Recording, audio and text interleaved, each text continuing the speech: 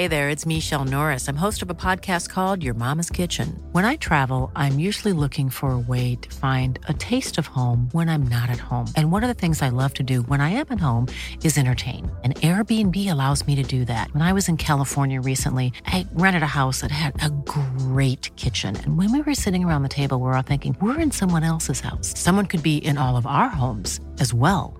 If you have a home, but you're not always at home, you have an Airbnb. Your home might be worth more than you think. Find out how much at airbnb.com/host. talkSPORT. This is the talkSPORT hit. I'm Kane Reeves. I'm Fern Buckley, and yesterday was sacking Sunday. 2 managerial casualties on Sunday, with Chelsea getting rid of Graham Potter after less than 7 months in charge.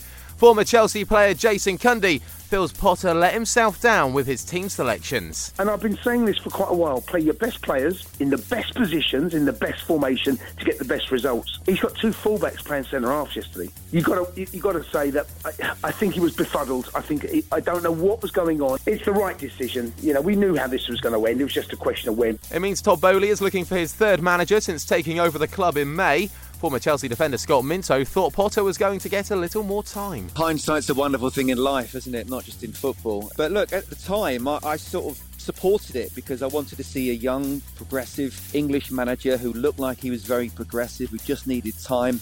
Todd Boehly and the Clear Lake Group wanted, you look at the LA Dodgers, what they're doing. They want someone in for the long term, and they gave him a 5-year contract. It looked like they were going to give him time. talkSPORT understands that Julian Nagelsmann is the favourite to replace Potter. Now, after 4 years in charge, Brendan Rodgers has left Leicester City by mutual consent. Yeah, right. He was sacked. The chairman said that the board had to act quickly after they slipped into the relegation zone, and former Premier League midfielder Darren Ambrose feels that Rodgers will be a pretty good fit at Tottenham. I think he would fit Spurs perfectly. I really do. I think he's a progressive manager. I think he likes possession. He's an attacking manager. Now he's got a point to prove because Leicester have got rid of him. So I think he believes he's an elite manager. I don't think he's there yet. I think he could. Depends what he does in the next move. Head to talksport.com for all the details of all the contenders for the Leicester job. Elsewhere, Newcastle got their revenge on Manchester United for the League Cup final. There it goes, full-time whistle at St James's Park.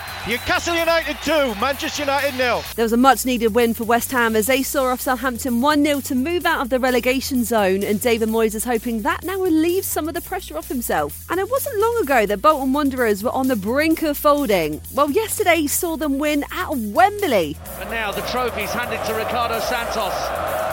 And he thrusts it into the sky, and Bolton Wanderers are Football League trophy winners. Ian Everett's side won their first trophy since 1989, lifting the EFL trophy on talkSPORT 2. It means so much to us as a football club. Obviously, we almost lost the football club a few years ago, and to the ownership group that saved it, for the fans that have been through so much, and for the players to perform like that today for everybody just makes me extremely proud. Make sure you've got the free talkSPORT app downloaded for tonight's live Premier League commentary as Spurs begin life without Antonio Conte when they travel to Everton on talkSPORT. And tomorrow we'll bring you life without Potter at Chelsea as they take on Liverpool on talkSPORT.